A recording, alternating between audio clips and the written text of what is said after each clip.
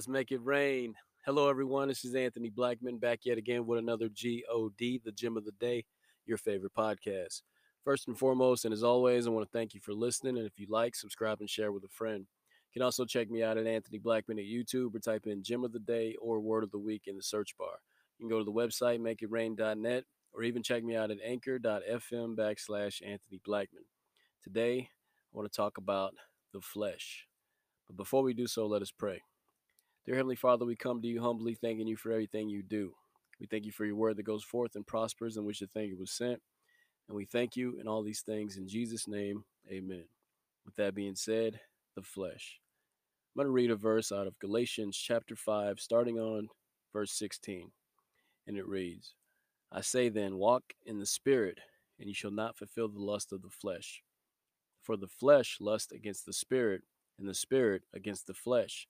And these are contrary to one another, so that you do not do the things that you wish. But if you are led by the Spirit, you are not under the law.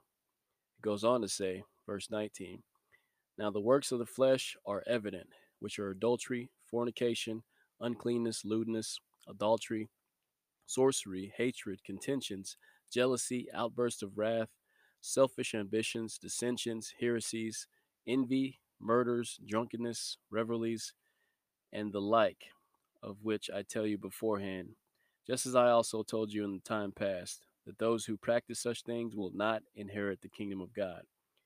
And then it says, But the fruit of the Spirit is love, joy, peace, long-suffering, kindness, goodness, faithfulness, gentleness, self-control. Against such there is no law. And those who are Christ have crucified the flesh with its passions and desires. If we live in the Spirit, let's also walk in the Spirit. I'm going to stop right there.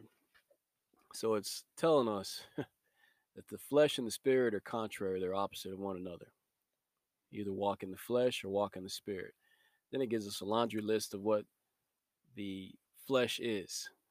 Shows us what we do when being led by the flesh. And all that means is doing what I would do outside of God's Spirit. Like I say, the Bible clearly states that there's a way that appears right to a man, but in the end, it's the way of death.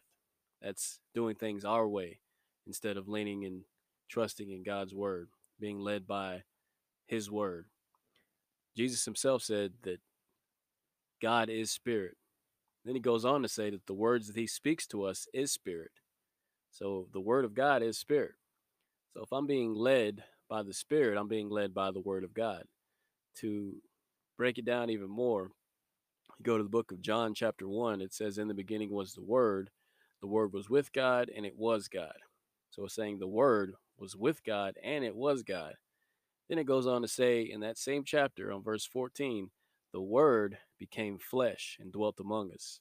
So the Word was God, and it became flesh. So this verse I just shared previous was saying that we shouldn't be led by the flesh. But go to John again, it says the word became flesh. So if we're led by anything, it should be the word of God. That should mesh with our flesh. We should have that within our spirit and be led by that. Our spirit should be joined with his spirit, which is the word, and that's what we should be walking in.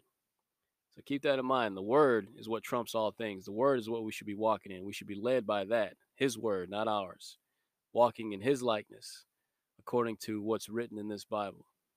So keep that in mind. Being led by the Spirit is being led by the Word of God. Let his flesh mesh with your flesh, join with your spirit, becoming one and walking in his likeness. The GOD, God bless.